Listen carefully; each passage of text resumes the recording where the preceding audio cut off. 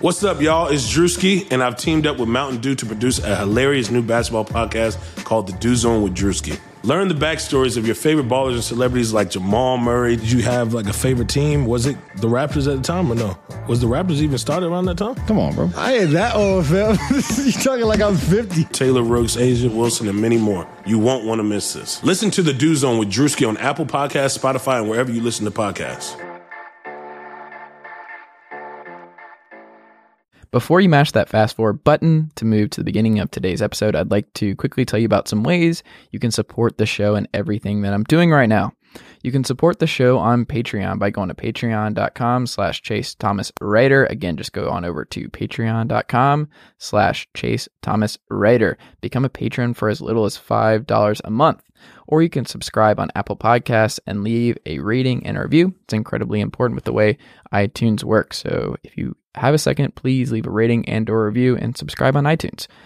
You can listen to the show on Spotify, TuneIn Radio, Stitcher, Google Play, and wherever else you get your podcasts. You can check out chasethomaspodcast.com. That has all my previous episode, a link to my newsletter, and all my articles that I've written. You can also follow me on Twitter at Chase_Thomas. You can like the Facebook page at facebook.com/Chase Thomas Writer, or you can just tell a friend you found this independent sports podcast that they should check out too. Thank you for listening. You're all the best. And I think we've reached the point in this intro where my Uncle Darren can play me in. All right, let's go. The Chase Thomas podcast. My nephew needs me to record. See, I already hate it. I hate it. All right, on the line right now, somebody that I have watched on my television for almost 20 years now. It's going to make him feel old, but it's just the way it is. WCW legend Raven is on the line. What's going on, man? How you doing? I'm good. It's the holiday, and I get to talk to one of my favorite wrestlers of all time. Like, it's a good day. Thank you. That means a lot. Thank you very much. So you are a busy man these days. You're doing the Raven Effect podcast. How is that going? That's really my favorite thing to do. It's so much fun. My best friend, one of my best friends, he lives in California, in Los Angeles. He's a screenwriter, and so we started doing the podcast. And so now we don't even talk to each other during the week. We basically just save our conversation for the air and talk about the same, and more or less we talk about the same stupid stuff on the podcast that we would, if we were just following each other on the phone. So, but we of course we take it to a next level because it's entertainment. Yeah. But it's really cool. I'm having a blast doing it. It's silly, it's ridiculous, it's provocative, it's bizarre, it's fun. Mostly it's just fun. It's just. My goal is is to make sure that everything tries to be funny. That's the key point for everything is no matter how serious anything might possibly get, which isn't often, we find a way to make it funny in the same respect. What made you want to get into podcasting? I know basically every wrestler now has a podcast with Jericho and Stone Cold leading the charge, but what specifically intrigued you about the medium? Well, I always wanted to do talk radio. Okay. When I was done wrestling, that was always my goal, to do talk radio, and I didn't really have any avenues to it. And then Jericho called me and asked me if I wouldn't mind being on his network. Like, he started his own network of podcasts, and so I was like, yeah, absolutely. So it kind of worked out perfectly. So, what is your relationship with Jericho like these days?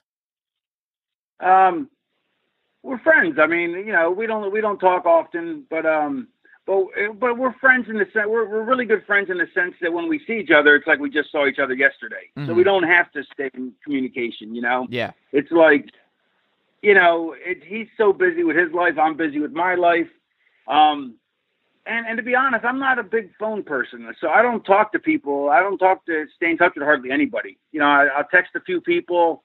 But for the most part, if I'm home, I want to be home. I spent 30 years on the road, know, so I want to be home.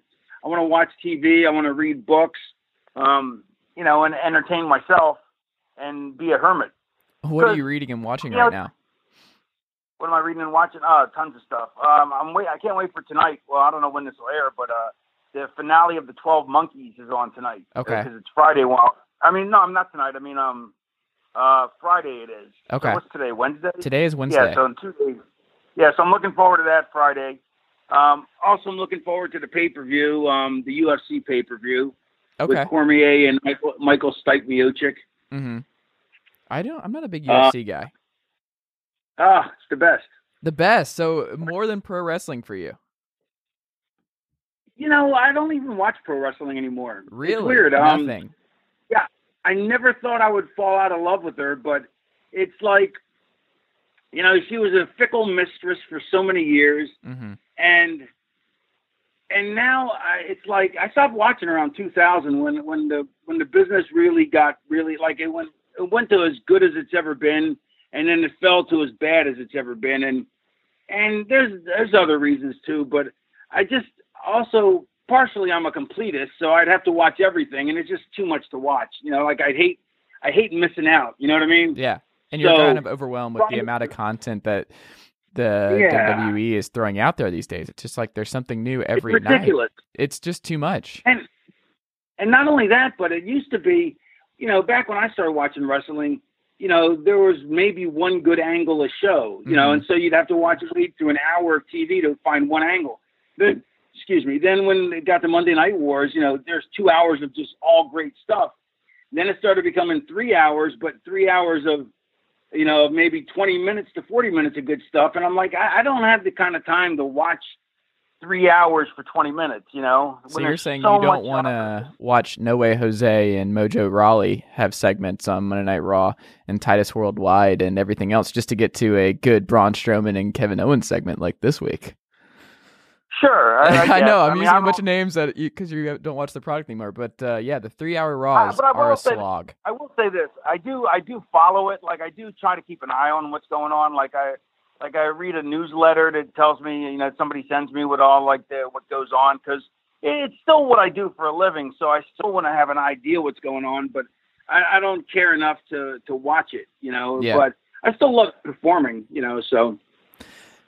So have you watched any of Jericho, though, since he's gone over to New Japan and done none of that? Okay. Yeah, but I keep thinking that one of these days I'm gonna, mm-hmm. Especially that there's that one match I was supposed to, that everybody keeps saying was like a 7-star match out of 5 stars, which I don't even know how that's possible. Yeah. Like, how can you have a 7-star match? It just doesn't even make any sense. That's like I'm going to give 120%. You can only give 100%. I mean, that's all there is. Mm-hmm. But anyway, that was like, so I keep thinking I'm going to watch one of those, but I'll never get around to it. At least you're honest about it. Who am I kidding? Yeah, I'm totally honest. Who am I kidding? I'm lazy. I'm so lazy. It's ridiculous. I was gonna ask you who your favorite wrestler was these days that you're interested in, but I'm gonna go ahead and drop that question. My favorite wrestler as a kid, though, favorite wrestler as a kid was Chief Jay Strongbow, because he used to go into war dance, like he'd get beat up, and then he'd go in this war dance and make this Superman comeback, and it was so exciting. Okay. But I'll tell you who I think is the greatest wrestler I've ever seen. Okay. And that's if you exclude all this stuff in the last 15 years, the last 20 years, Jerry Lawler. He before that, his stuff in Memphis. Jerry Lawler. I'm telling you, you can't go by his last 20 years in WWE. But if you watch his stuff in Memphis, where he was the king, he was the greatest worker ever. The most creative, the most brilliant. He could talk people into the seats. He had the most original stuff. I mean, he did so many amazing things that you would never believe by watching the Jerry Lawler on WWE. But if you watch old Memphis tapes, you'll just be blown away. I mean, you really will. I've never seen it, but now you have me intrigued. I didn't know about this. Yeah. I mean, Lawler was in Memphis and in Tennessee and in Memphis, especially Memphis. He's bigger than Hulk Hogan is. Yeah. I mean, he's that big a star there. Their TV show, their wrestling show, used to draw like a 60 rating. Mm-hmm. Think about that, a 60 rating. 60% of the people that were watching TV at that time were watching wrestling. I don't think that's the case anymore. No, it's not the case anywhere. It's the highest rating there's ever been for wrestling ever. But that was in the 70s and the early 80s. So you mentioned Hogan. What was it like working with Hogan in WCW? I didn't really know him. I mean, Yeah. he didn't really. He hung out with his own group. I mean, everybody hangs out in cliques, sort of. You know, like Or flocks. the underneath guys, the enhancement guys hang out together. The mid talent hangs out with the mid talent. The top talent hangs out with the top talent. You know, it's just, and it's also because that's who you're working with. Yeah. So it's so it's not that it's everybody respects everybody, but it's just you break off into your groups. Referees hang out with referees. Huh. So who were you hanging out with then? Billy Kidman, guys like that, or? Yeah, I mean Canyon and Saturn. Yeah.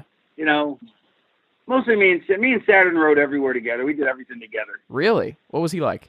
Yeah, great guy. He's doing really badly now. In fact, let me give you his GoFundMe campaign because he's doing really bad. He's got CTE. I think that's what it is, isn't it? CTE, the brain thing. Yeah. Yeah. And he can't work, and because he's really in bad shape. But his GoFundMe campaign is GoFundMe.com/Perry Saturnalia, SATURNALIA, and yeah, I mean he's trying to get disability from the government, and he's waiting to find out about that. And yeah, he's in really bad shape.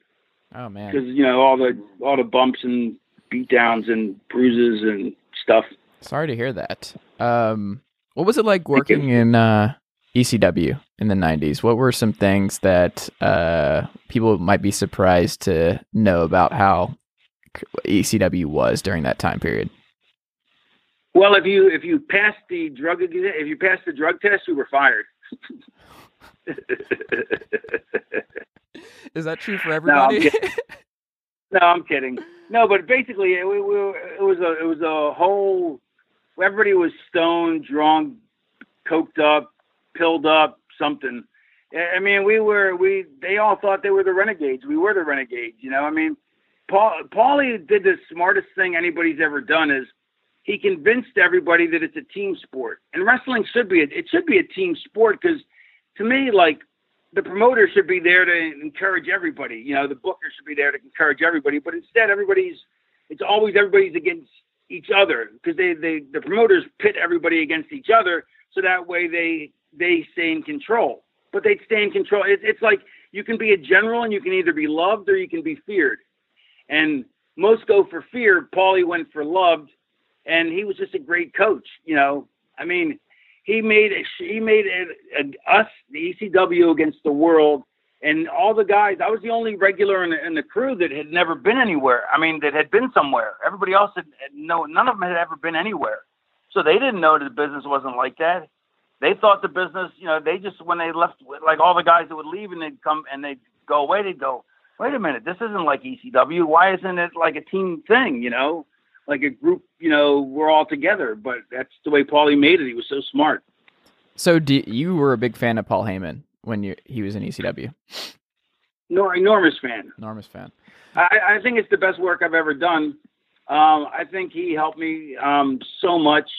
I think it's some of the best stuff he's ever done, was the stuff with me. I just think we totally, our visions were so similar for wrestling. Did you ever see Rob Van Dam as a top guy? Yeah, okay. Yeah, but a totally different way though. Mm-hmm.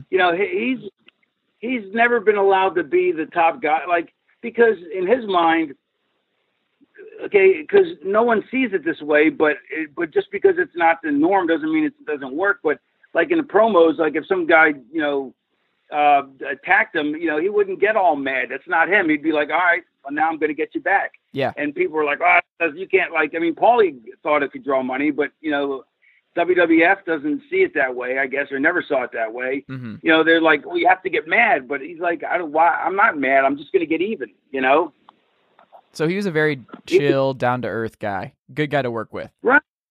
Yeah. He's a great guy, and I used to think, at first that, that there was a point to it that, maybe, you should be angry, but not if you know his character. And that's why people like him because he's so cool that it doesn't even affect him. You know what I mean? The Jeff Hardy thing where there's something just naturally likable about the character where the best pro wrestling gimmicks are ones that just feel genuine And it feels like that's who they really are. And that's why Raven works so well for you, is to just when it feels like there's a lot of truth to what they're saying and truth to just the character they're presenting on TV being real. And that's why the Roman Reigns character just doesn't work. We just can't get a read on if that's the real guy, if it's not.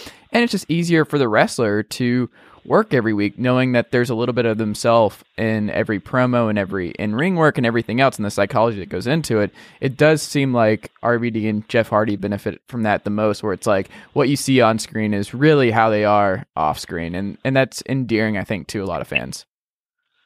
Yeah. And I think there's a slight difference, though, in the sense that Rob is more of a tough guy and Jeff is more sympathetic. Yeah. I would agree. They're both insane in, as far as what they'll do to exact pain on an opponent, so to speak. Mm-hmm.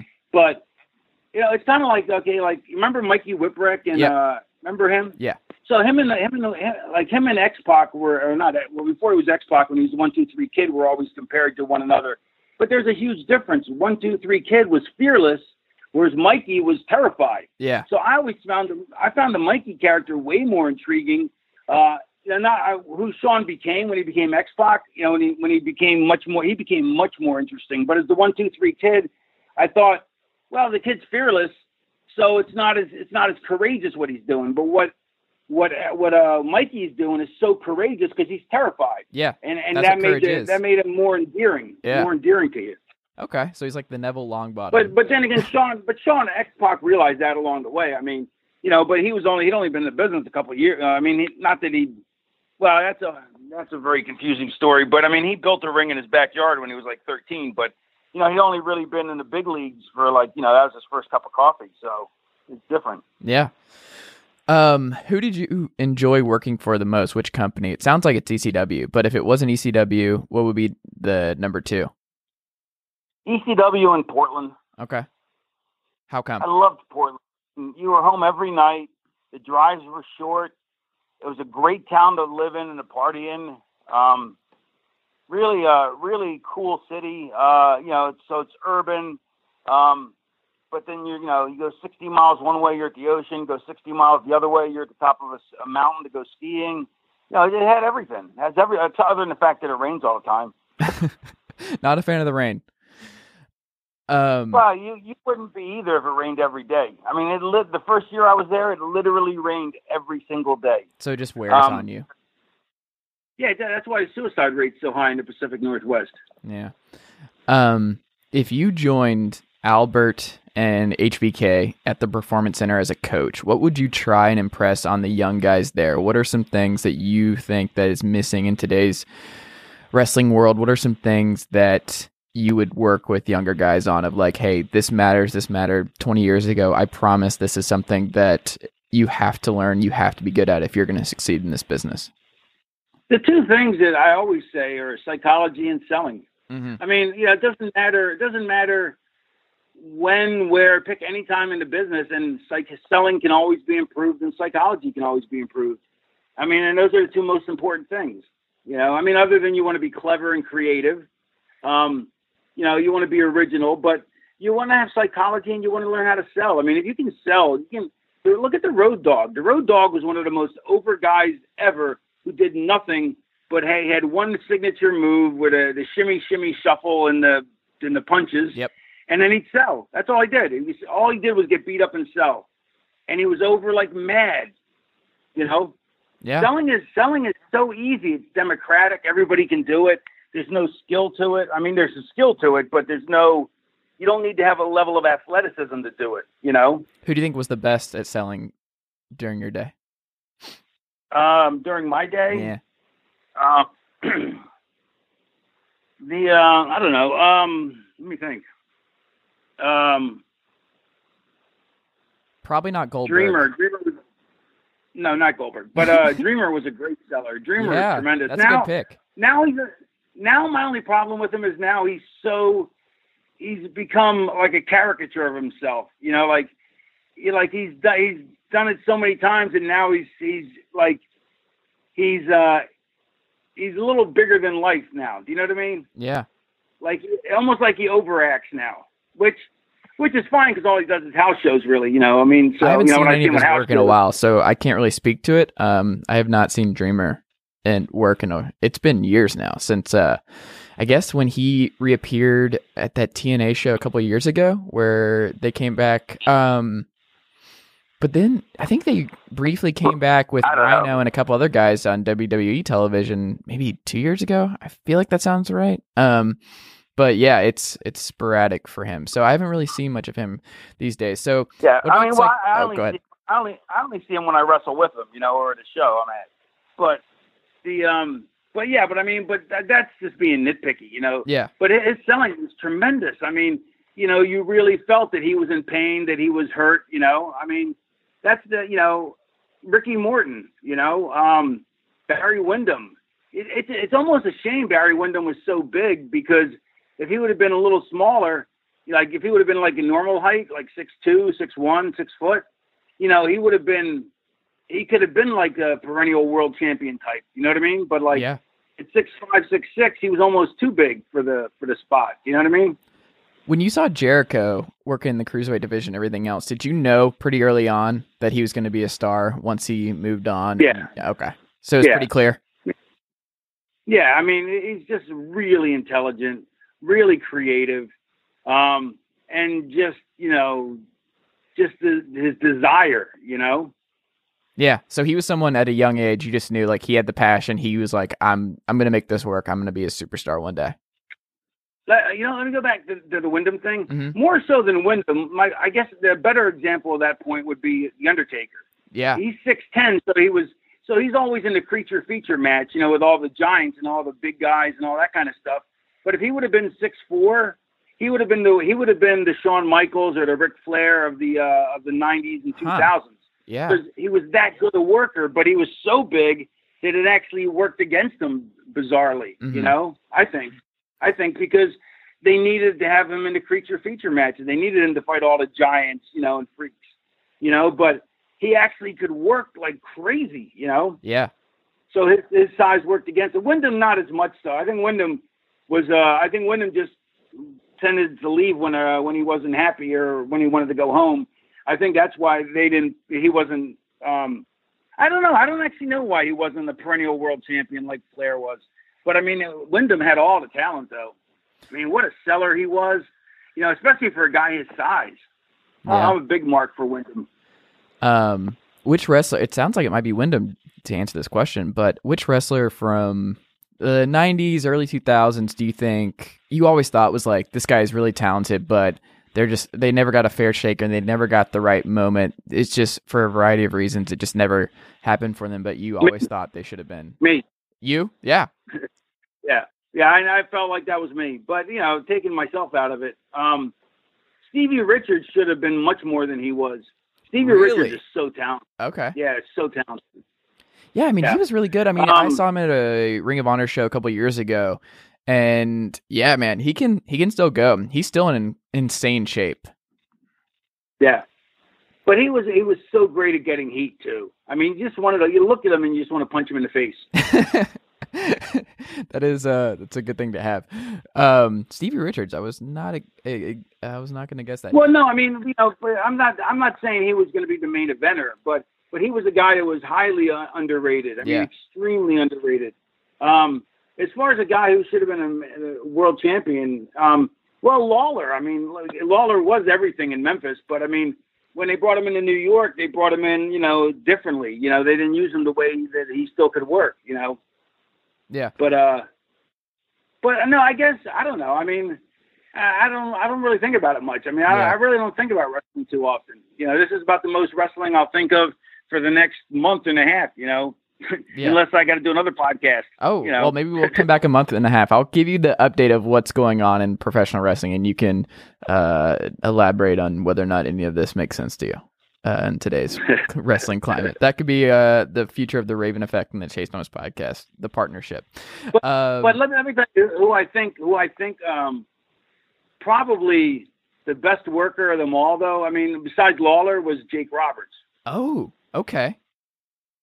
Yeah, his psychology was unbelievable. I mean, the amount of creativity he put into stuff, his thought, he was so believable. You know, that's the thing about Lawler. Lawler was so believable as a badass. Like, you'd never know it by his character in WWE, but if you watch him in Memphis, like, you believed that Lawler could beat up all these guys, you know, like Hogan, all the, because everybody went through Memphis at some point, and Lawler's beaten everybody, from Andre the Giant to Hulk Hogan to whoever. Yeah. He's beaten everybody. But he was believable. That's the crazy thing. You know, he's not a big guy either, you know?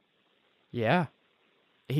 But Jake Roberts, he's totally believable. I mean, you know, but Man, I love that we're doing this, because now I'm going to go back and check out some Lawler stuff, some Wyndham stuff. Man, these are guys that I never really would have thought of in that light. But yeah, this is fascinating. Do you have like a favorite WCW or ECW story that you love to tell? I got a lot of them. I'm trying to think of one that I haven't told in a while, because I do enough podcasts and I do my own show, and so Yeah. You know, I tend to tell a lot of stories, and I tend to repeat them, you know, because I forget which ones I told where. But yeah, I don't know. I'm trying to think of a good one. You caught me at a bad time. We're getting ready to go out. We're getting ready to leave. Mm-hmm. So, you know, I wanted to make sure I fit this in. So now I'm thinking about my plans for the day as opposed to thinking of the story. Cause it's all good. Well, we can move on to something else while you think about that for a second. How did you get? I'll tell you a good story. I'll tell you a good story though. Okay. So I was in this is actually from Florida Championship Wrestling, and so we're wrestling at some show, and there's like a bathroom with a shower in it. So this is how funny, how goofy this business is. So I get out. So Mike Graham was showering before me, and he gets out of the shower and he goes, "There's no hot water left, kid." And I'm like, "Oh crap! Oh well." So I get in and I take a cold shower. He goes, "How was it?" I go, "Oh, it's terrible." He goes, "There was hot water, you idiot. I just told you there wasn't." I'm like, "Oh my God, I'm such a dummy." But that and then so like that's the way the business is. Like, yeah. The boys we listen to each other. So like so to take that as a beginning, like your most basic rib, and then it goes on from there to like in the Portland locker room one day. I came in the locker room and I saw Fidel Sierra tying everybody's like, because it was winter time, so they had long sleeve shirts, tying their shirt sleeves in knots. You ever tie a shirt in a knot, tie a sleeve in a knot, and try and get it out? It is impossible. I mean, it takes forever. Yeah. So he was tying everybody's shirt sleeves in knots, and then I saw him, and he's like, "Watch this, kid," because I was still green, so they take you under their wing, and so he tied his in knots too, but his were really soft knots, but you couldn't tell the difference. Yeah. So then we sat in the locker room and waited for guys to come back, and people were getting changed. They're like, "Oh man, who tied my shirt in a knot?" And then Fidel Sierra goes, "Yeah, who tied mine?" And because he tied his in a knot too, because to trick everybody else that he didn't do it to them, and except he tied his real soft. So while everybody's struggling with his, he's pretending to struggle. Eventually, somebody gets theirs out, so he finally unloosens his, which took no effort whatsoever. That's great. That's brilliant. And then from there, of course, it expands to Johnny Valentine on a plane. I guess he gave X-Lax to Haystacks Calhoun, who's like 600 pounds. And so then he has to go to the bathroom, but he can't fit in the bathroom on an airplane. So they have to go to the back, close the curtains, and he just sits and got a hefty bag and had him shit in a hefty bag and sink the plane out. So so some ribs backfire. Some ribs you have to you have to rib yourself to pull the rib off. That's amazing. Yeah. You got my favorite theme song. Oh, go ahead. No, I was just going to say, so that's kind of like, it's as simple as there's no hot water left, and there's plenty of hot water left, but you just listen because you just expect it. Why would somebody lie about that? Yeah. You know what I mean? To the extreme, of X-laxing somebody, who can't fit in an airplane bathroom, and he has to shit in a hefty bag in the curtain while the curtain's closed in the back, and everybody in the back of the plane is just think it just smells and it's awful and it's rotten and humiliating. Oh, it's terrible. Man, how did you get your WCW theme song? How did that come about? Because it was great. It's one of my first early wrestling memories, and I came up with it actually. Okay. So Jimmy Hart let me produce it, so I was like, I was like, start with "Come As You Are," the guitar riff from "Come As You Are" by Nirvana. I go, and then get the guitar riff from "That Smell" by Lynyrd Skynyrd. Huh. Yeah, so if you listen to it, it's That Smell's guitar lick. When it goes, whenever, you don't want me doing a version of it because I can't sing, but, you get it. Yeah, that was great. What made you start doing this sitting in the corner that became a staple of your wrestling psychology? How did that come about? Were you just like spitballing ideas, or was that like a natural thing? How did that come up? I basically, I got the idea because my character would be so disaffected by things. I always played with the idea of like how I stayed in the corner for all my other characters. Like whether he would, whether he would just stand there nonchalantly, whether he would be bouncing around, whether he'd be tugging on the ropes. Because even when you're doing nothing, you got to be doing something. Yep. Because you want all eyes on you. And then and I remember Jake Roberts used to slither around, and he'd slither into the corner and pull himself up. And I thought, man, that's pretty cool. What if I make that and I'll just sit in the corner and just stay there? And I thought, that's good. And then I thought, and it also worked because I'm lazy. So I was like, this works out perfect. That's interesting. A couple more questions. But I wanted it to come across as if I was, as if I didn't give a shit. You know what I mean? Mission accomplished. Yeah, that was the goal. So, yeah. I mean, and I also wanted people to wonder, why is he sitting in the corner? Why is he so disaffected? Why is he so, And I think it worked. It just, I think it was just different. And I think that's why I love the Raven character so much, is it just, with the way everything was in pro wrestling during that time, and just the Flock stuff came later, but like the Raven stuff, man, like it worked. And it was something that you had to see. It was different. It wasn't Hulk Hogan. It wasn't Nash. It wasn't Goldberg. It wasn't any of these other guys, not even Glacier. Like, it was different and cool. And you were like, I could see this guy being a world champion one day. Like, this all works. I understand this. I like where this is going.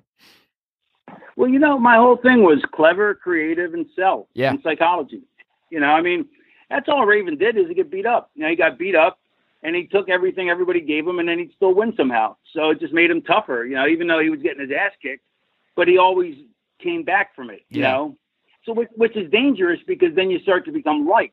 Yeah. So you have to do things. You have to show your ass, is what we call it. You have to show your ass in a way that shows that you really are a jerk, a coward, deceitful, whatever the heelish quality you're trying to portray.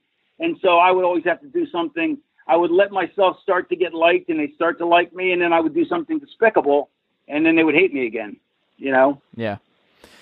Last, we're going a little long, so I want to give, just get a couple more questions in here before we go. But you can answer these as quickly as you would like. I know it's a busy day today.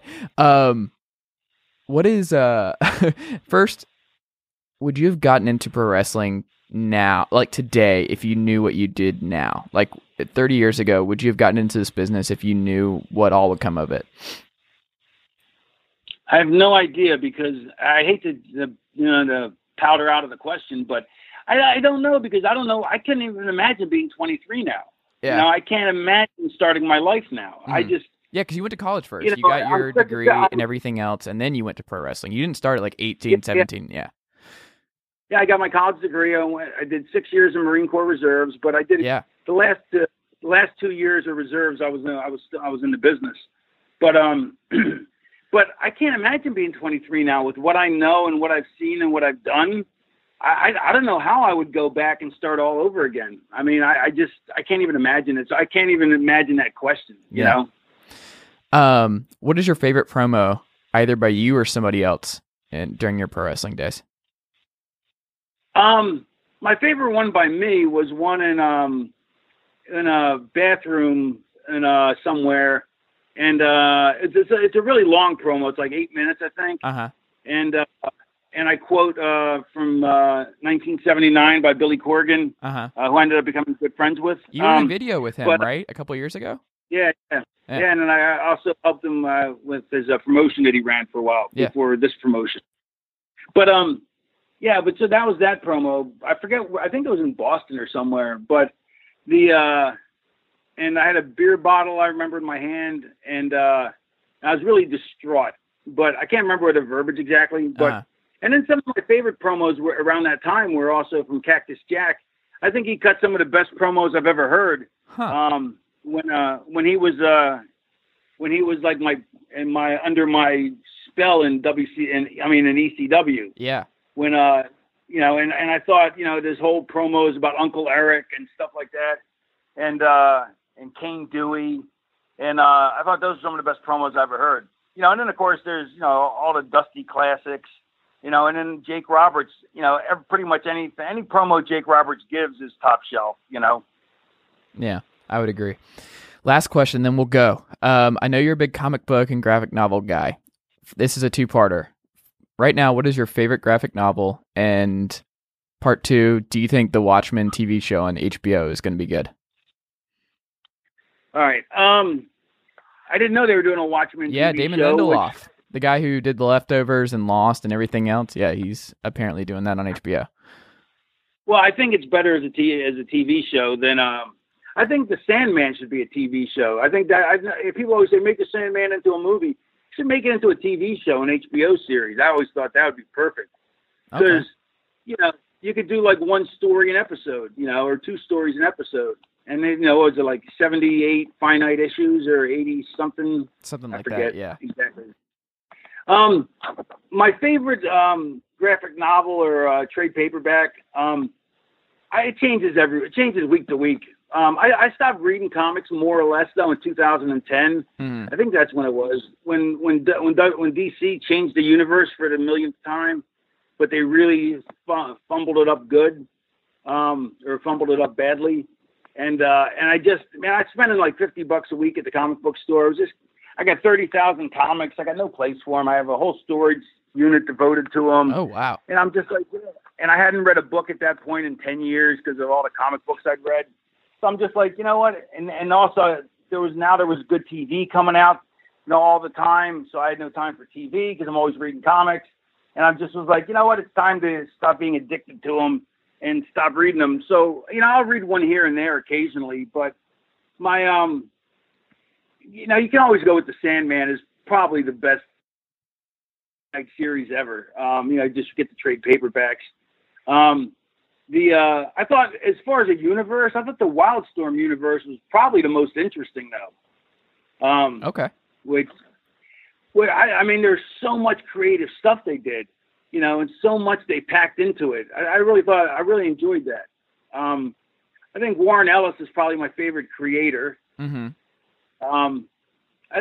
Planetary I'll pick as my favorite book. Okay. There you go. All right, man. This has been great. I really appreciate you taking the time today to do this. This was a treat for me. So I really appreciate it. We can listen to you on the Raven Effect podcast on Westwood One. We can follow you on Twitter at the Raven Effect. Is there anything else you'd like to get out there before we go? You can join my Patreon account and pay me money for doing nothing. Definitely do that. Yeah. No, we don't do nothing. We actually, the Patreon's pretty cool. We do before the podcast, we do our production meeting, and after the podcast, we do our post-production meeting, and we air those on Patreon as well as the podcast, and your podcast you can just listen to on Westwood anywhere on Westwood One, iTunes, whatever. But the pre and the post podcast you can only listen to on Patreon, and then I put like 3 items up a week, like stuff that that I wouldn't normally go, like stuff like I talk about with you, I'll put up there, that I wouldn't normally talk about because it's I figure they deserve something different if they're going to actually pay money for content, Yeah. But all right. All right. Well, this has been great, man. I really appreciate it again, and let's talk again soon, man. All right. Cool. Thanks. Thanks, man.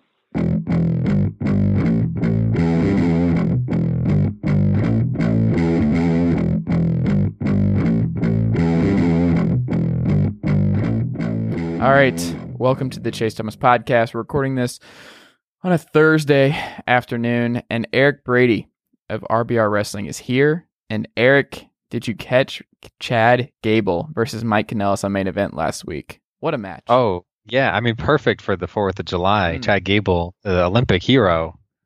And you didn't watch main event, did you? Come on. I did watch that match on main event. I have not watched main event in probably like 4 years, but I was just curious because I go through this like profightdb.com, I think is the site, where it has like all the results of like every wrestling promotion. And I just like to see the randomness of main event sometimes because it's a hodgepodge. So like cruiserweights are on the show sometimes. There's sometimes a random women's division match from either SmackDown or Raw. And it's just, I want to know who puts this together and like if they just pick it out of a hat. But like Mike Kanellis is back and I didn't know he was back. So I was just genuinely interested. And he like never left, right? They just took him off TV. Yeah, but I mean like he hasn't been reintroduced to TV. I guess they're waiting on Maria, right? Yeah, like, they're not going to bring him back without her. But nobody cares about him. It's not a dark match. It's on, I mean, the network, and he's just having matches. That's a dark match. That's true. He has a good jacket now with Maria's face in the back of it. Oh, his career's looking up then. Yeah. He's got a cool jacket. It worked for Cody. He looks great. Like, Kanellis looks better than he did even a year ago. But, yeah. Chad Gable versus Mike Kanellis is what you can look forward to on main event matches these days. Yeah, no one's going to watch him, though, so. No. Are you buying... So I feel like since you and I are both big Alexa Bliss fans, who, by the way, I don't think she was on... I guess she was on Raw for a brief moment this week because she walked Mickie James to the ring in her match with Nia Jax. That match has happened at least 7 times in 2018, right? It's also like Mickie James has this role now where it's just like, hey, we only need you on TV when Alexa Bliss like needs a second person. Otherwise, you can go home for 4 months and be with your family. Which is a good deal for her. Yeah, but when it's like Ronda has a friend in Natalya, Nia Jax has a friend in Natalya, it's always Natalya. Yeah. Then they're like, I guess you need somebody too. I guess Mickie, she's not doing anything. People might remember her. It's not, I mean, it's just not good. But I mean, with only 3 hours a week, how are you going to fit 4 women on the show? That's real tough. I can see why they have to cycle. Yeah. Okay, I have so many thoughts in the Raw Women's division. But so the reason I bring up the Alexa Bliss and Nia Jax stuff, something that I think is interesting is, so Nia Jax apparently liked to comment about basically making some sort of claim about how Alexa Bliss got to the top of the mountain and then immediately unliked it. And her Meltzer, our friend Dave Meltzer, confirmed that there is real life heat on Nia Jax. And my first thought was, this is great news because Nia Jax has been actually bad for several months now, and they just missed the boat with her. Like, it was October of last fall, and they didn't capitalize. And I mean, the Alexa Bliss storyline heading into WrestleMania 34 was okay, but the screaming and just, we make jokes about like Bayley and Sasha as actors. Nia Jax, I think, is worse. And her delivery this week on Raw was just as bad. And I don't like it. And she needs a break. So, and the problem now is like she's gone. She can't even back it up by being like a person people like, because this is not her first like backstage controversy. She had this stuff before where she like went on sabbatical because she was like allegedly supposed to lose a match and didn't want to. Mm-hmm. So she just walked away from the company for a few weeks or months, whatever it was. So to now like if you have heat with somebody, that's fine. That's part of the business. That's nobody's big deal. And then like unfriended her on social media, totally fine. Live your life. But to like a post that's like basically accusing this girl of sleeping her way to the top of the company, by you liking that, that's essentially endorsing that to your audience. And that I feel like is crossing a line in like social behavior that's acceptable between coworkers. If you're mad at each other, that's fine. If you're not friends, that's fine. It's not even petty. It's just shitty. Yeah, you are making somebody you work with look bad in a very petty way. And if you're going to go down that road, you better be damn sure that is the case. And it's like one of those things where I don't really buy it. I know Paul has been on the case of the Buddy Murphy, Alexa Bliss romantic partnership for like 3 years now. But you know why she's at the top? She's really good at being a professional wrestler.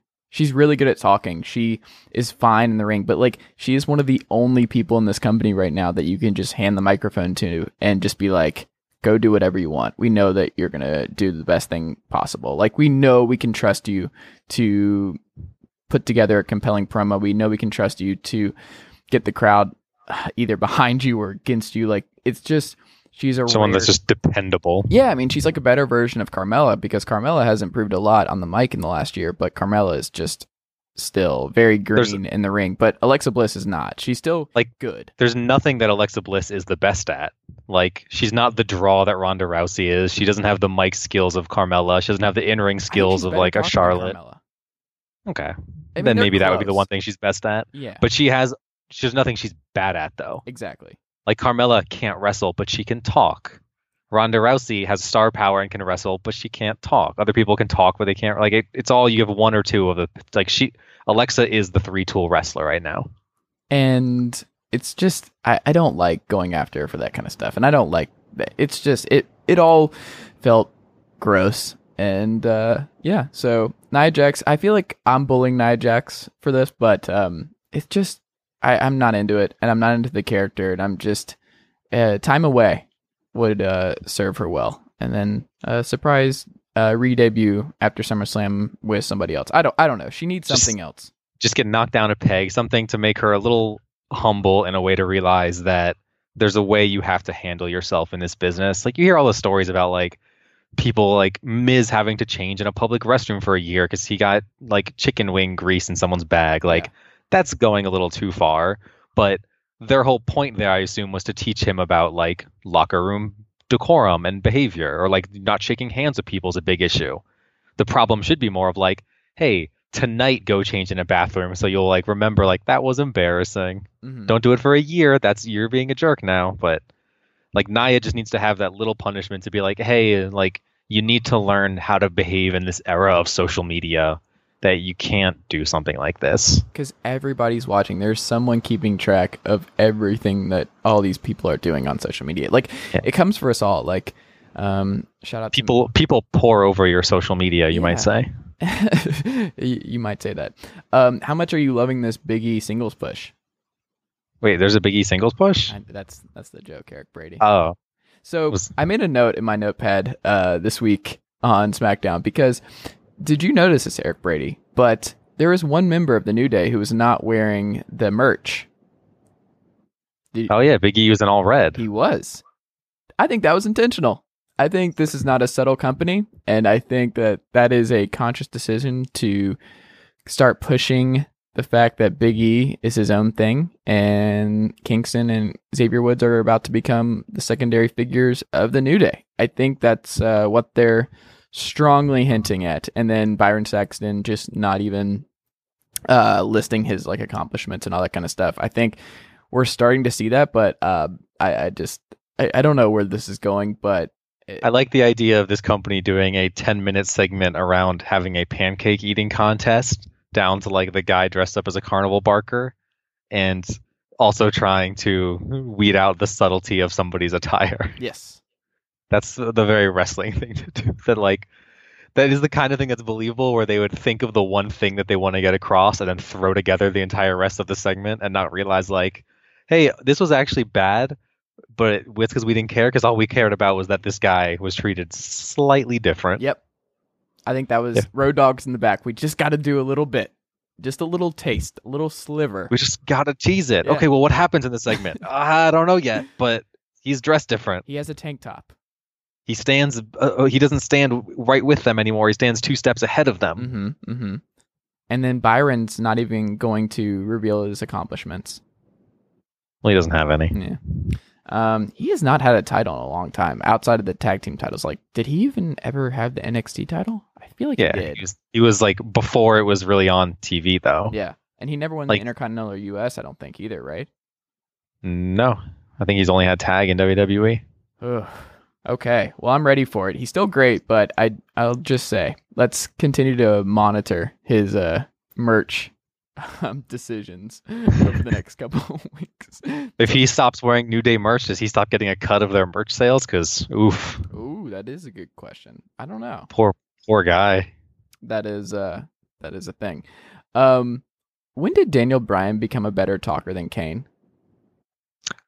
Well, first off, you're setting the bar like very low. Okay, so it wasn't just me who thought Kane was exceptionally bad on the microphone this week. What? No, Kane was hilarious this week. Oh, no, not at all. He does like the 5-second pauses to remember his lines, kind of like Kurt Angle does, but Kurt Angle stumbles over them even after pausing and thinking about what the line is.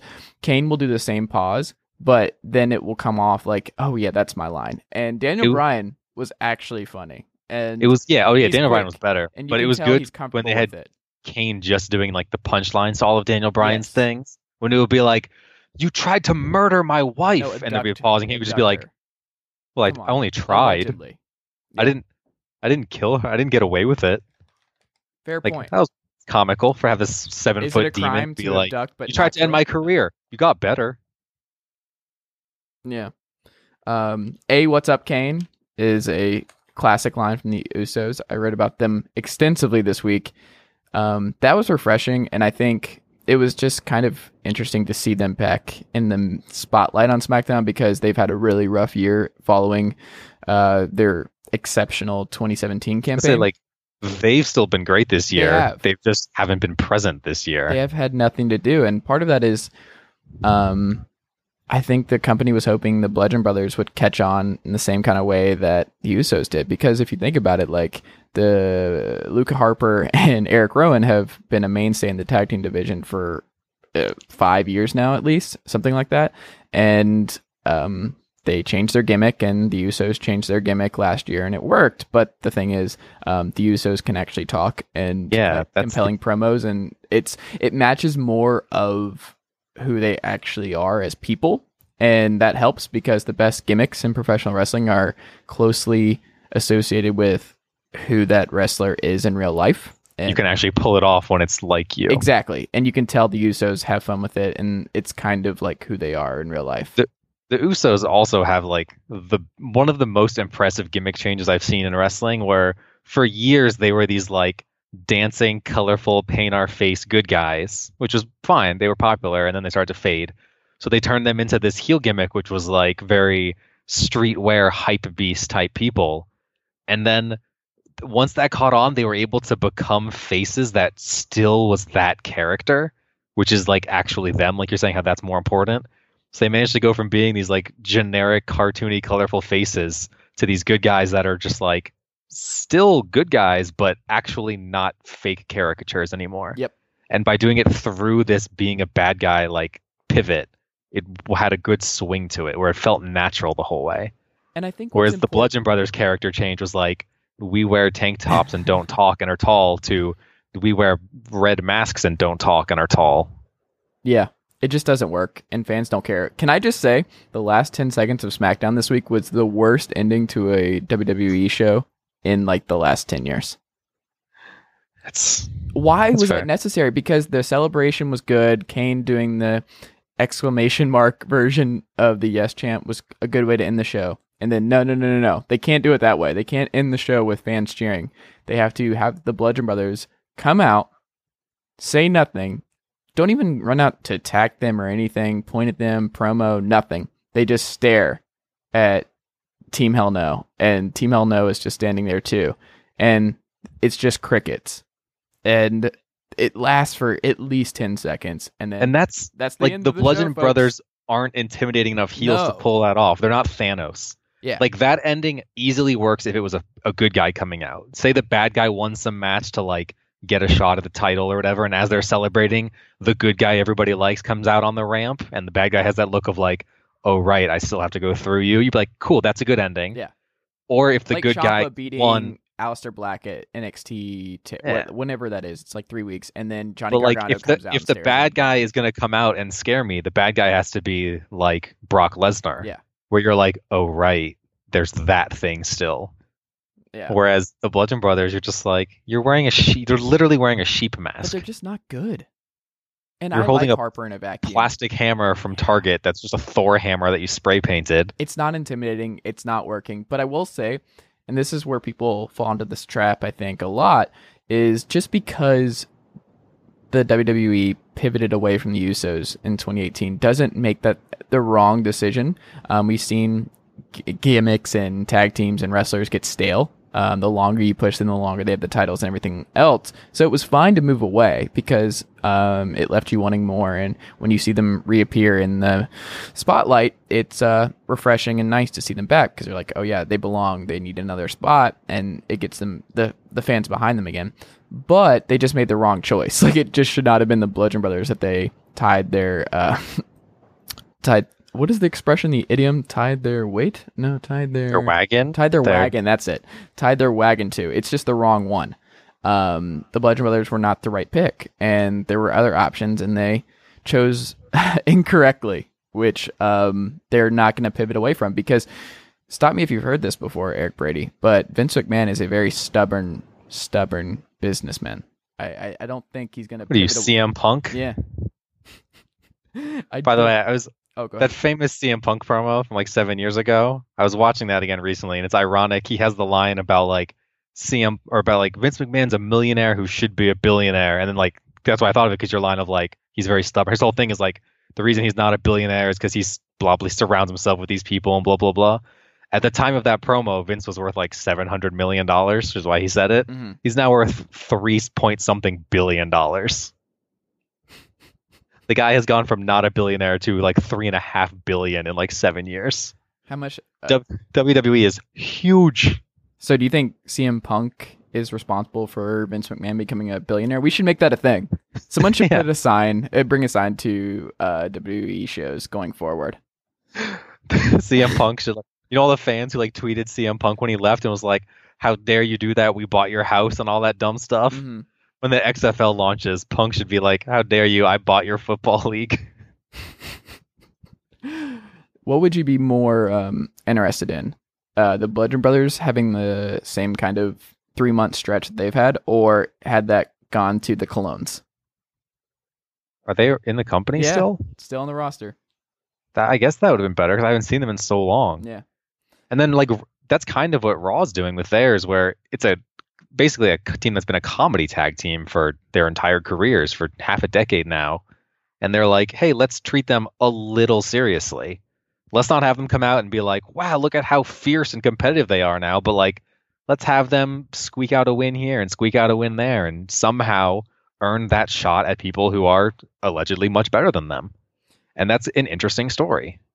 I would have given the promos are bad, but the idea of like, hey, these guys who are like always the entourage to the actual star are now getting a shot of their own, and they're somehow managing to do it.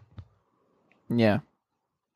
It's not working, and I wonder how much longer they're going to do this. But the fact that like SmackDown has the Usos and the New Day on that brand, the two best tag teams in the company, and the tag title feud is between the Bludgeon Brothers and Team Hell No, who are like not really a tag team. Yeah. Daniel Bryan's great, Kane is a legend, but like they were a tag team 5 years ago, and they just got back together and got a free shot after doing nothing together. Well, the Usos pointed that out, which was smart. Which was a smart thing to be like, hey, why do you guys have a title shot? You haven't even had a match of any kind in 5 years. All you did was hug, and GM said, you guys want a shot at the titles? Meanwhile, when we wanted a shot at the titles, we had to face like a best of 3 series with the New Day to see who would get it, and like you guys just got handed it. So to then like tease the fans of like, we'll face you guys tonight, and if you beat us, you can also get a shot at the titles. Not take away our shot, but also get a shot, and then be like, no, they don't get a shot also. Sucks for them. Sucks for the team who's busted their ass for the last 5 years, and literally 3 months ago had the gimmick of we've been busting our ass and have to earn a shot, and earned a shot, and everybody was so happy for them. Yeah.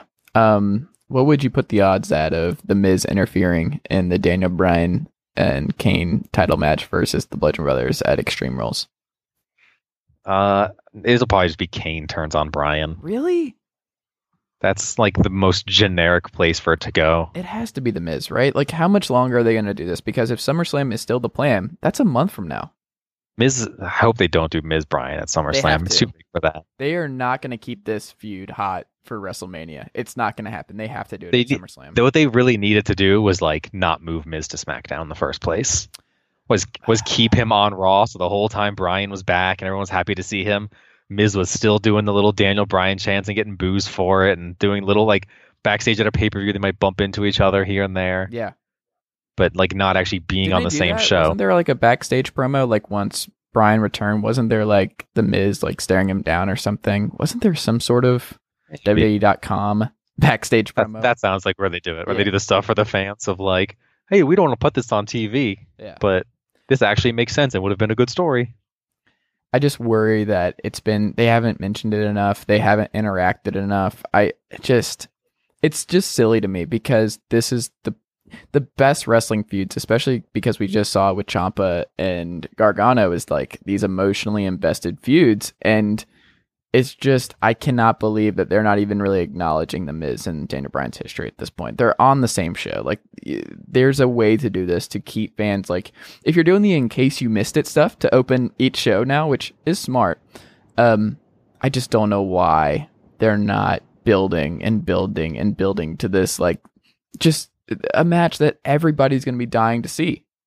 Like, when it comes to the whole concept of a dream feud or like a dream match, this is like that in the most wrestling way possible, because Daniel Bryan was retired medically for years. So like, as much as you'd be like, exactly, while everyone was like, wouldn't it be cool if we saw Cena and The Rock someday? Like, that's a dream match. And it was great. But this was like literally a dream match in the sense of like, Daniel Bryan cannot wrestle. Whereas that was like, maybe if The Rock came back, that's a thing that could in theory happen. Whereas this was like, we will never get to see this, but man, would it be cool. Yeah. Everyone's like, wouldn't it just be cool to just see him just punch him just one time? Even that would be amazing. And now he's back, and it's just like they don't know what to do with it now that they have all the cards they need. I don't know what they're going to do, but I do know that it's not going to be as big as it could have been. And that's on them. How about this is what they'll do? Okay. Daniel Bryan and Kane will not win the tag titles. That I can assure you will happen. They will not. But Daniel Bryan is going to win the tag titles with The Miz. Oh, okay. How's that for a generic wrestling story? Oh, man. The Rock. We The Rock don't and like John each Cena other, but they teamed up against The Miz and R-Truth. Or like Cena and Orton had to like face Legacy. Oh, that's what we could do. Like, let's do Cena Orton at SummerSlam. I told Will yesterday that I think Cena and Orton should be a tag team in wrestling right now. The idea of these like two guys who have been here 20 years that are barely around, especially because if they're not defending the belts, just have like one of them on the show each week or every other week even. So they each only have to work one day a month, but you'd still see one of them every 2 weeks. It'd be a super team. And yeah. And then like if you're going to talk about like, oh, Daniel Bryan and Kane, these two guys who came together to form a team, it's John Cena and Randy Orton. Those are like two of the top 10 wrestlers of all time. Star-wise, not necessarily work-wise. Like, yeah, that would be the tag this team idea. See, I love this, but we would have to get them there fairly often, and I don't know. That's hard with John Cena. Yeah, he's like a movie star. Well, I mean, he's also got the Nikki stuff. Like, he's a busy guy these days. It's pronounced Nickelodeon, but yes, he does host the Kids' Choice Awards. That is right. Is he in Skyscraper? That's The Rock. No, I can see why he's confused. No, I'm saying like I want to see a movie where they like cross paths now. He plays the Pearl. He's the building in Skyscraper. that would that decrease your interest in the movie or increase? If it was John Cena in like a cardboard suit playing the building, increase. It's the Be Kind Rewind of action films. The best part of all of that is like that's not like a insane thing to suggest for a Rock like just crazy Transformerian movie. Oh, it's only John Cena's in Transformers actually. That's right. I feel like they'll end up in like a Fast and Furious movie together. What was the one The Rock was in a couple years ago that I really liked? It was like an earthquake movie. It was San Andreas. Yes. That was fun. I'm going to see Skyscraper. Like, it's going to be a fun, like, hour and a half. John Cena's in a movie that Dwayne Johnson is making. Interesting. Okay. But not starring in. They're getting closer. Once in a lifetime. Maybe, there's that Page movie coming out. And we know The Rock has a scene in that. Maybe John Cena has a scene in that. Maybe. When is that movie coming out? I feel like they've been promoting that for a long time now. They were promoting that like 3 months ago, which makes sense if you're making like a Marvel movie. But if you're making a movie about, oh my God, it comes out in March next year. What? Why they promoted that? They put a trailer up for that 11 months before it came out. That's weird. Oh my god! But yeah, they need to get Rock and Cena in one movie. It'll be the biggest crossover events of movie history. Sorry, Disney. Sorry, Avengers. Do you think Asuka has regained her footing since losing to Charlotte at WrestleMania 34 now? Well, she just tied a man by running around in a circle outside the ring for 10 seconds. That's one perspective. The slap, man. I think I sent you the Snapchat of like the faces of the people once she hit James Ellsworth in the face. It was enjoyable. I think Asuka is on her way to reestablishing herself, and I think all of it comes down to her beating Carmella. Like, she cannot lose because of some sort of schmozzy finish in 2 weeks. Like, if she wins, then you can go, like, you have a bunch of natural challengers after her. Like, you have Becky Lynch, who is riding this win streak. You have Charlotte, obviously. You can go up and down the list of just people that I would much rather see Asuka defend the belt against. So I think as long as she wins in 2 weeks, I think she's fine. I would actually hold it off till SummerSlam, just a month, because Asuka's never been champion on the main roster yet in her years there. So I feel like that's sort of a big thing for her. She's only had one title match in general, right? Yeah. The one at Mania. So to get this is like her second ever title match. I feel like I would do it at a semi-big show if she's going to actually win it. So I think I saw a report that there are no scheduled title changes at Extreme Rules, which kind of surprised me. It's a fake pay-per-view. Yeah. I mean, we know Rusev's not winning, which is kind of sad because he really is getting the natural overness that it seems like that's the kind of stuff that Vince doesn't like when it's just very organic. And I don't think the point was to get 50-50 AJ Styles, Rusev Day chance going, but you can tell AJ enjoys it. Like, I think he's happy for Rusev, and Rusev is cutting good promos, and it's a very serious feud, which is good. And he had some good lines and everything like that, but there's just no way Rusev's winning. And then it's like, what are we doing here? Where does he go after that? And I think most of those fans who are chanting for Rusev wouldn't actually want him to win this match. Yeah. They're happy that he's in this spot, but just happy to AJ Styles is AJ Styles. Yeah. It's smart that they are capitalizing on it. 'Cause like you said, they don't usually like when a guy gets himself over when he's not supposed to be getting because wrestling isn't inherently supposed to be cyclical of who's the star and who's not. You move up, you move down. So when you're getting popular out of that cycle, it can somewhat be a problem. So they're doing the right thing now of, instead of viewing it as a problem, hey, we have this filler pay-per-view no one cares about. Let's give him a title shot on it. Yeah. Let's strike that iron while it's a little bit hot, and then next month we'll go back to booking who we want to be a star. I think it just happened for him because he's big and handsome. He is big and handsome. I think that goes a long way for Vince. Okay, I don't like that you got over on your own, but you still have the look that I'm looking for, so I'm going to throw you a bone. Well, he's also not American, so that's going to hurt him. That's what makes the Drew McIntyre stuff so interesting to me, is I think Drew I don't watch Main Event. Oh, okay. Well, how dare you? One, and he's above that. But apparently Vince loves Drew McIntyre.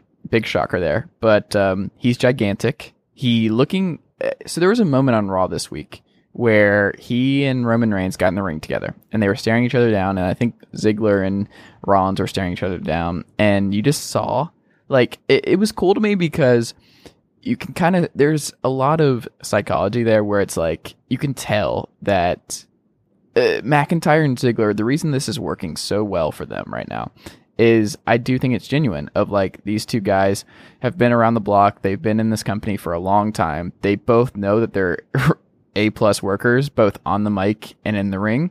They have the look, they have the ability, everything. They have it all, but they've never just had a long-term opportunity to carry the show.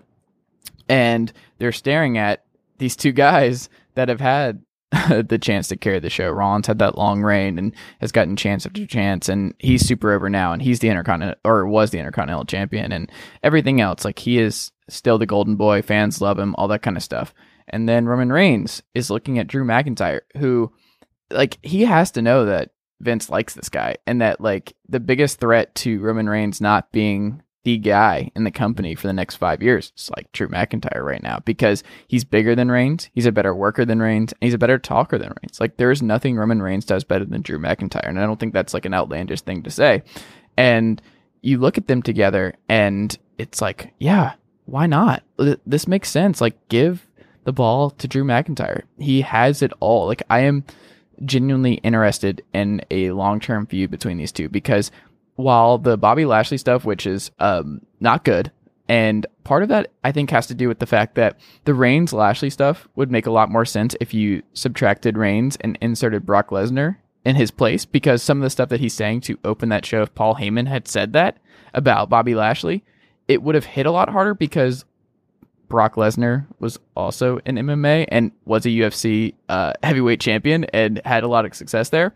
So him calling out Lashley for not succeeding in MMA would have hit harder. And I think fans would have cared a lot more about Lashley and Lesnar than they would about Reigns and Lashley because it just doesn't feel genuine. It feels like they're reading off a script and it feels like, hey, Lesnar's not here, so we need Roman Reigns to pull double duty in 2 different feuds this week. And it doesn't work. But at the same time, the other feud that Reigns is in with McIntyre, I think has some really good long-term sustainability there where like I think there's a lot of meat on that bone, and I think you can position that feud of like it's this guy who it like he has the look and has everything Vince wants, and there's this other guy who has also always had what Vince wants, but it hasn't really panned out. So it's like Reigns has to look over his shoulder at this guy who's still pretty young, even though he came in the company super young. So he's I think in his early 30s still, so he's around the same age as Reigns, and for them to pivot away from Reigns to McIntyre doesn't seem that outlandish, outside of the whole he's not an American. And he talks funny. Yeah. He's got an accent. Mm-hmm. He's not as big muscle-wise. Oh, no. McIntyre is bigger than Reigns. What? He's taller. He's not bigger, is he? He weighs more than Roman Reigns. He doesn't have as nice of a facial hair. That's true. And he's not as pretty. Oh, disagree. Roman Reigns looks like Aquaman. We need to get some people on the phone right now to clarify whether or not they think Roman Reigns or Drew McIntyre is more attractive. This is the important stuff, but I think that's what we're here for. Yeah. Where's his weight? All of this is just his height. If you're WWE, you view Drew McIntyre as a guy who has failed once. Do you though? So you're like, hey, should we pivot away from Roman Reigns? Okay, he to weighs this? 10 pounds more than Roman Reigns. Should we pivot away from Roman Reigns to this guy who is older than him and has already failed us once? Or do we stick with Roman Reigns? They're literally a year apart. Yeah, he's older. He's 1 year older. Yeah, he's the old man. Okay. Plus, he wrestled on the Indies, so they're like, oh, he's like not as good. He had to wrestle in those companies. Okay. Roman Reigns wrestles in the WWE. Mm-hmm. Mm-hmm. He's our guy. We made him. This guy was willing to leave before. Can I remind you, though, what character did Drew McIntyre debut as? The chosen one, Drew By who? McIntyre. By Vince McMahon. I'm telling you, man, like And there's then so many he callbacks left in the a potential company. long-term Universal title feud between these two. I think it's money. How many consecutive WrestleManias has Drew McIntyre main evented? Hold on one second. I'm going to Google this. Is it the all-time record that Roman Reigns has? Roman Reigns doesn't have the all-time record. It's still Hulk Hogan. Hogan hosted more than 5 in a row? Yeah, he did 5, I think, total. Oh my Reigns goodness. did 4. Well, all right. Well, I'll bring it up next summer then. Yeah. When Reigns does 5 against Brock. Yeah. Hold on. Let me call Will to confirm. No, Will only knows anything about 1994 wrestling, not the last. Not who's more attractive. Yeah. Well, no, he might know that. But yeah, I just think that there's a lot there, and I want to see it. I want to see. Am I crazy for thinking that there is something genuinely interesting between Reigns and McIntyre? I mean, they'll do it because they'll let Reigns wrestle everybody, but like, you know, McIntyre's going to lose, and that's going to be sort of the end of his run, right? I don't think that's. I don't know. We'll see. McIntyre's there to be the sidekick to Ziggler, I who's don't already think that's a true joke. either. You don't think that's true now, or you don't think that's what he's going to keep doing? I think Ziggler is going to. They're gonna Right now, which of them is the leader of that group? McIntyre. What? Yeah. McIntyre doesn't even wrestle. Dolph Ziggler literally like comes out first. He gets all pumped up, jumping around, and then he just stares at McIntyre. The camera zooms in. McIntyre walks to the ring, and it looks like Ziggler is walking next to McIntyre, not McIntyre is walking next to Ziggler. He's taller. Yeah. I don't know. Neither of them are going to amount to anything at this I point. disagree. I think McIntyre has a real shot. I really do. And I hope it happens because he seems like the best dude. So There's too many other people coming up also that are like give better. me McIntyre in 2018 over Braun Strowman every day of the week. What about over Johnny Gargano? Or Ciampa? Ciampa is like my favorite character in wrestling right now, so probably not. What about Adam Cole? Yes. What? Adam Cole, baby, is not as good as McIntyre now? No. You're on the... You're smoking some drugs. I like Adam Cole, but I think McIntyre's... I still know think it's he's better. July de Mayo today, but man. I think he's better. Braun Strowman is going to be spending another summer trying to murder a wrestler on Raw. How has Kurt Angle not stepped in? Because last summer was the whole ambulance thing. Yeah, that's what I'm saying. Like they rehashed this stuff, and I don't think people recognize this, but that was This was like the best thing they did last year, though, which is why they're rehashing it. Yeah, they're just like, so what can we do with Braun again? Oh, well, he can't cash in anytime soon, so let's just have him kill somebody every week. Like this is going to keep happening. Like Kevin Owens does a great job of playing the dastardly heel, but like they main evented a Raw like 3 weeks ago. And they did it again, and he ran away because Kevin Owens is smart. And he's like, I don't want to do this again. And he also backed into a parking spot that didn't exist to open the show. I didn't know what was going on there, but dick move, Kevin. Don't back into parking spots. Are you a back into parking spots guy or no? Absolutely. Are you?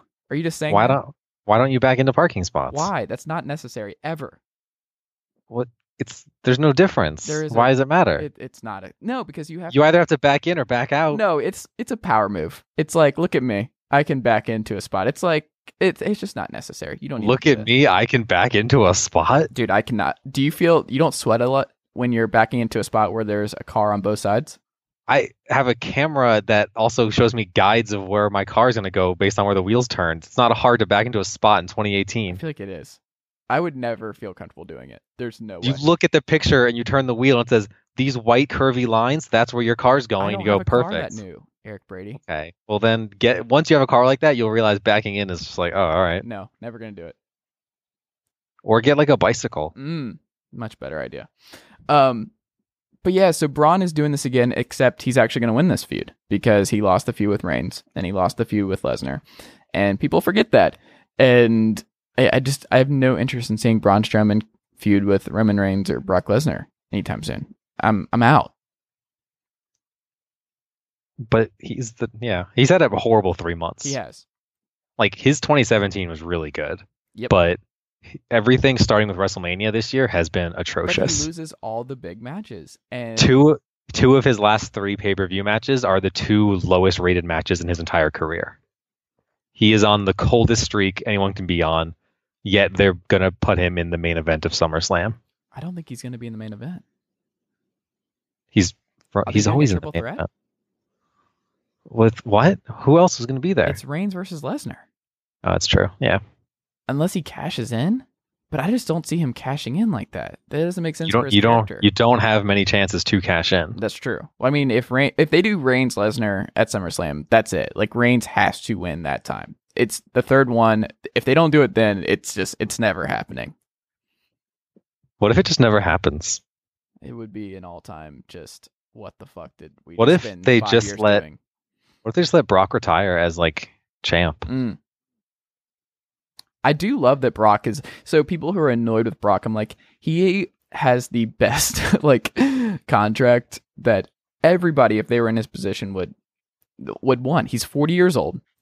He has all the leverage in the world. He's the highest paid guy in the company. Yeah. He shows up once or twice a year. He gets paid per match, which perfect for him. He can just be like, I'm not feeling it. He has the title. And he can like have those blow ups backstage with Vince and it not matter at all. He just He has all Do the you power in do the you world. know how many TV appearances he made to promote WrestleMania, in which he was the main event defending the world champion successfully? I should say I listened to RBR this week already, so I know the answer to this question. 3. Yep. He showed up 3 times to promote the biggest match for the biggest title at the biggest show of the year, in which he won, and then showed up one more time to say, "I'm walking away for now, bye." What the heck? That's amazing. This guy is the best. It's a great deal for him. Why would he walk away from this gig? And like, why does people think he's gonna drop the belt? It's just It's time, but like, I mean, it's he been should time, never. but for him, it just doesn't make any sense. If they're not gonna ask him, he's Yeah. gonna always be like, "I'll just keep it. Yeah. I'll see you in 4 months." I'm good. It doesn't mean anything anymore around his waist. Yep. So just let him keep it. I would agree. I think Elias is too over right now to not have anything to do. Like, he lost a feud with Rollins, but that was a good feud. It was heated. Fans were genuinely interested in both characters. And then this week we saw him play a little bit of guitar to Liv Morgan and Sarah Logan. Like, he should be what they're saying they're doing with Rusev, where like, hey, this guy got popular on his own. Let's take that opportunity right now, and we can't give him a title match because that's Brock. Yeah. But So what like, do you let's do? give him a match with Roman or something. Give him like something. put him in there with our top guy that's around, Yeah. just to show that we view this guy as a star, and he's gonna be our star for 30 days. Pay He'll be Jericho closing off whenever he Monday wants Night to Raw. come back and feud with Elias for 3 months. That would be great. Like, I feel like all the wrestlers must love him because like he like worked with Cena at WrestleMania. Mm-hmm. Also, they should have just run with that instead of having Undertaker there because he's 85 years old. That match was awful. People were That's talking. It was the worst WrestleMania match of all time. The fact that they had John Cena versus The Undertaker, which is the kind of thing that on paper you're like, oh my God, this is amazing. And it was literally one of the worst matches I've ever John seen. Cena It's like, being like messed up. unbelievably terrified the whole thing, and just like Undertaker hitting his moves at a pace that even the Tortoise was just like, you know what? Can we speed it up a little bit? Like, And to like set it up by first having Cena fight with Elias, and you were just like, why didn't we just get that for real? Yeah. Like, why didn't you just make that a match? Like, that was good. Those two people both actually care. yeah, It was dumb. everything that was there. The fans liked those two. They were both there. Like, just go with it. Just give Elias something. He's too good. You have something there. Elias They're is weird. great. He needs something to do. Like, you don't need to have Roman Reigns pull double duty and nothing for Elias. It makes no sense. You have to find something for him. And you're going to just, like, you don't get guys like him very often. And I don't understand why. Yeah, the fact that Roman is pulling double duty makes it even sillier. Because you could just have Roman and Seth doing their feud with Ziggler and McIntyre, and then instead of also doing Roman versus Bobby, do Elias versus Bobby right now. And then do Roman versus Lashley after that. Yeah. Is it too soon for Cody to come back? No, it's not too soon. It's just that he's mediocre, and people are going to realize that, and then they're going to be disappointed that he's not main eventing WrestleMania because he's called the 3-star general for a reason. He's a dependable worker. I think he needs to stay away for a little bit longer. I don't think it's time to cash in, but then again, I'm not going to tell a dude not to get paid a lot of money.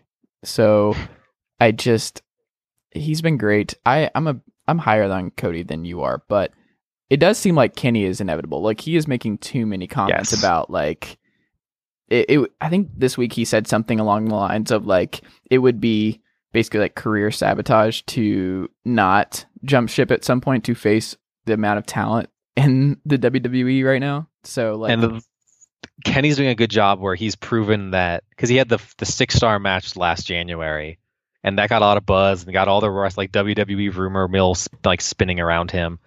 And then since then, he's had like 3 other matches of that caliber, and he stayed just as popular, if not more popular, won the New Japan title, where he's proven that like, hey, that wasn't a flash in the pan. I am a top star, so that if he comes to WWE, they'll give him the AJ Styles treatment and not the Nakamura treatment. yeah, Because if he comes over and gets the Nakamura treatment, like financially, he'll probably be in a similar position to where he is now. it'll maybe be a schedule that's better for someone who lives in Canada to get to tour the US instead of having to go to Japan, although it's doing more shows maybe.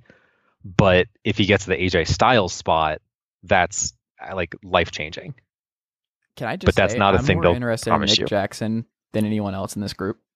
He's 28 years old. It's still amazing to me he's that young. I feel like I've seen especially because his brother's like 43, right? Yeah, he is 33, so basically 43. They like look like twins, but they're 27 years apart. Yeah, and there's another brother I think that used to be a wrestler too, but he left. Quinton Yes, Quinton Jackson. There you go. I think he was it Rampage was his nickname. Yeah. Well, no, Tito. Tito. Quinton Tito Jackson. That's right. Yeah. I think Nick Jackson has potential star. As a singles guy? Yeah, I think he does. Can I be Vince McMahon for a minute? Say it again. Can I be Vince McMahon for a minute? Ready.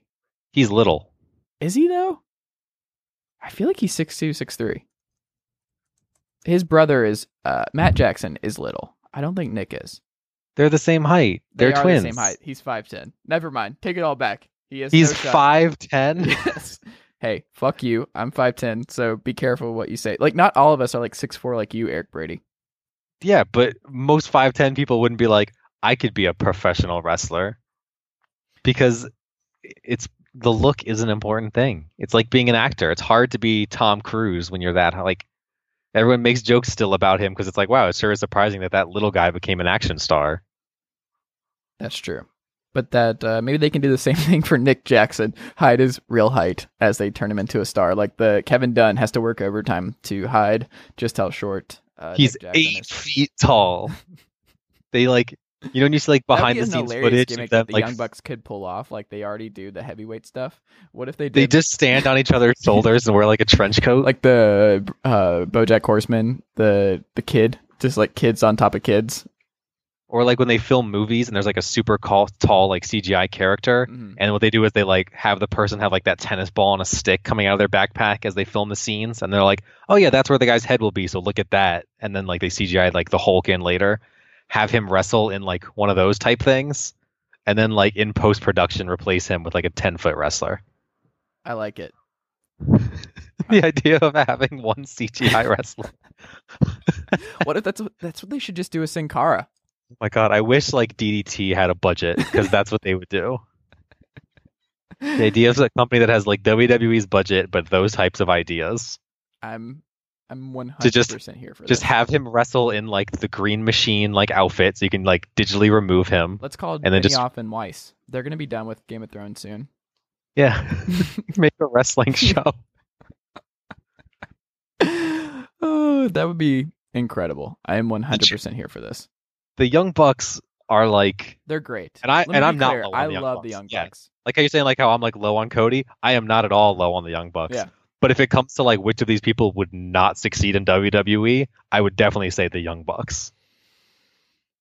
Being a tag team already makes it hard, and then they're very like the New Day-ish almost. Yeah. Like, it's a very different gimmick, but they're goofy and silly, amazing wrestlers, like best tag team wrestlers in the world. But when you look at like Cody or Kenny, they have that like polished wrestler attitude and look to them that, like Cody especially, even though he's a bad wrestler. But he also has something that the majority of the main roster just doesn't have right now: the ability to cut promos. Blonde hair. And yeah, I was gonna say, like, that's Cody's main thing, is like, because Kenny's weakness is that he's not a great talker. Yeah. He's not like awful or anything, but he's just always like, he reminds you like he's like Daniel Bryan, kind of. Exactly. Daniel Bryan's not even a great talker. He always seems like a little off from everybody else. You know what's rare but with then him, in the though, ring was is he's still just gotten so much better from year to year. Like, wrestlers usually don't improve that much on the mic. They either have it or they don't. And Bryan is like a huge outlier there, where he got... It's probably all that Total Bellas he's been filming. Maybe. Total Bellas changing careers one day at a time. So that's how they're going to help Kenny Omega. They're going to start a YouTube series called Total Bucks. Oh, I thought you were going to say like he just finds his way onto Total Bellas, because that would be... He hooks up with the brother. No, he starts doing like, like the Bella Brains. He does like Buck Brains, and he like asks them like, what's the chemical formula for table salt? And they're both like, I don't know. Is it sodium chloride?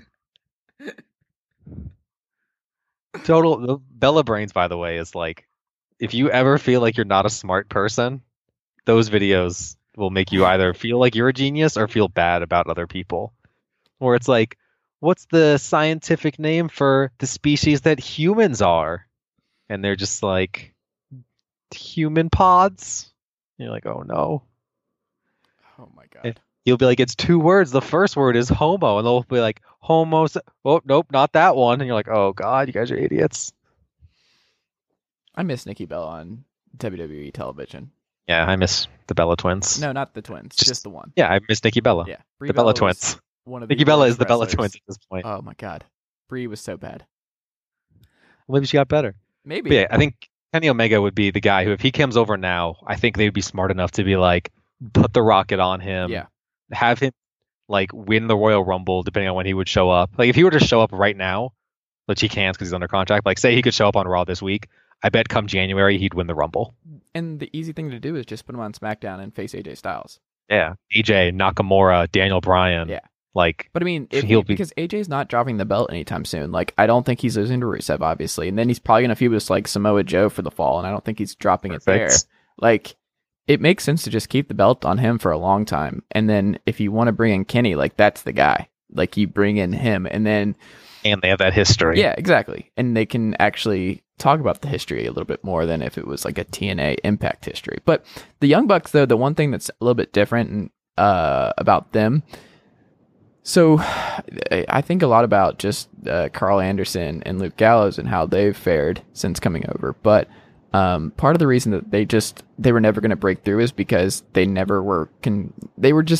talk, and they never got the opportunity really, but they didn't really have anything else other than these guys are friends with AJ Styles and Finn Balor. That was it. And the Young Bucks can actually talk. They're a lot more charismatic. They're much more enjoyable to just watch. So it's kind of like that New Day thing where I think the company will be a lot more trusting of just handing them the mic and letting them do fun stuff. And I think it would work. Like, I do think they will be treated as one of the top tag teams, but I feel like for what they're able to do right now, not being in WWE, like especially with like merchandise and side projects and stuff, I feel like overall it might actually not work out in their favor to join WWE, where being a top tag team there might not be as big as everything they can do currently. Whereas being a top singles guy in WWE is leaps and bounds above everybody else. Like we talked about like how much Brock Lesnar makes or whatever. Brock Lesnar gets paid far more than the entire New Japan roster combined. Like there's just more money. I'm pretty damn sure. Okay. New Japan's gross revenue is like 36 million. But you also got to think of like all the different avenues that they are getting paid. Like right. They have like 17 streams of income. Wrestlers, you mean? Oh yeah. No, not wrestlers in general, because some wrestlers I don't think have that many streams. But I do think Kenny Omega, the Young Bucks, Young Bucks, they have a lot. But like New Japan only brings in 36 million gross, not net. Mm-hmm. So they still have to pay all of like the buildings that they're renting out and stuff. But I would assume that means they don't have a ton of money to give out to people. Right. Whereas when you have a guy like Brock who's getting paid like $12 million, they're not paying people that much money. Do you think like, all three come over though? I think Kenny and Cody do. And then like I think the Young Bucks would if those guys did. Poor I think they would want to hang He's out with their friends. He's getting left behind. And Adam Page. Page might come over. Page, I think Hangman. Actually. He seems like a guy that they would like do something with. I think he's not really with good. These people though. I think he has, but I still think he's too young. I would rather him just wait it out and get time to, because he's still a mid-carder on the indies. I would rather him spend a couple more years refining his character and getting a couple world title runs under his belt before he made the jump. Instead of making like the James Storm mistake of like, I think I can be a star now, and then like you blow it, and then the company's like, yeah, you weren't a star. Why would we ever bring you back? Yeah, and now Cody, like it's the right thing with him. Or Ricochet. Like Ricochet waited till the it took like 10 years before he finally made the jump, and he got I mean, better I and imagine better. They probably always would have brought Cody back if he wanted. Yeah, but not in this kind of capacity. He has a lot more leverage. He's a just a bigger star That's now. the main difference. Is Cody probably had in his mind what he's worth financially, and WWE could look at what he was worth to them when he was there and be like, "Hey, this is actually what you're worth." Well, they also wanted him to be Stardust, and he was like, "I don't want to be Stardust." True. But now that he left and was able to make real money, he can be like, "No, I'm actually worth this." I think he said that like he's going to make $1 million this year, which is like if he goes to WWE, that would be like top 10, 15 highest paid guys. Yeah. Whereas they were probably like, "Hey, want to come back and we'll give you 300,000." Who do you think's the highest paid NXT guy? I know it Adam was Cole, right? Finn Balor, but he's gone now. Yeah, I would guess. Yeah, Adam it could Cole. be Adam. I know, like no one there has great merch, right? Because I know it was Finn because of merch. Yeah. Like when Finn was in NXT, apparently he was like one of the top paid guys in the whole company because the Balor Club stuff was selling so well. Remember Finn Balor? Remember Finn Balor? I remember he's still like, they can't not try again with him because he's still their number 3 merch guy. Daniel Bryan Big Cass storyline with him and Baron Corbin. Yeah, but he'll sit around for 6 months. But like he's been sitting around for 6 months already.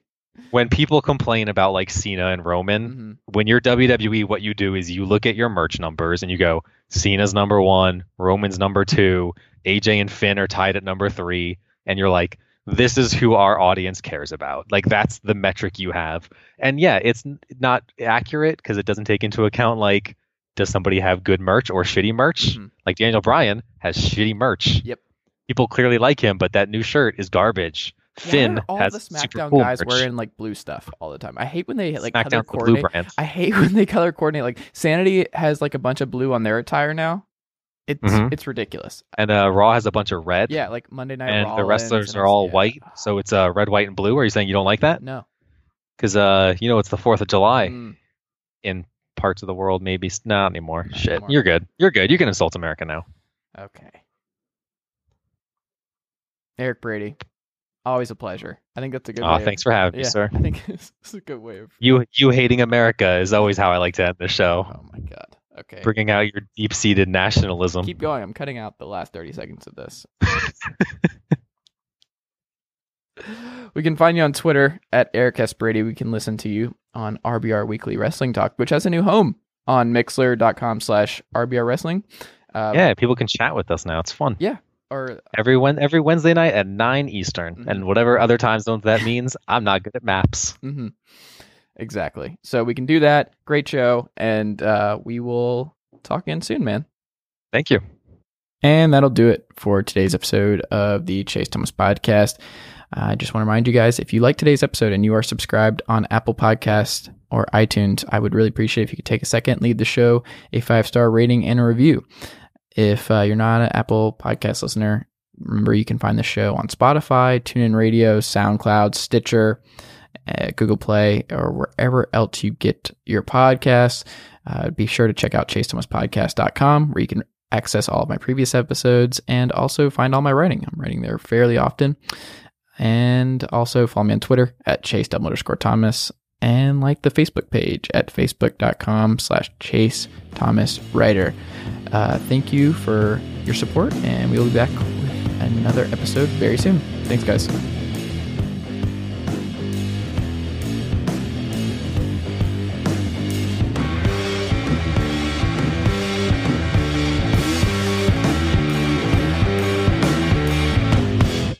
Sugar Ray Leonard, Roberto Duran, Marvelous Marvin Hagler, and Thomas Hearns. Legends, whose four-way rivalry defined one of the greatest eras in boxing history. Relive their decade of dominance in the new Showtime sports documentary, The Kings, a 4-part series premiering Sunday, June 6th, only on Showtime.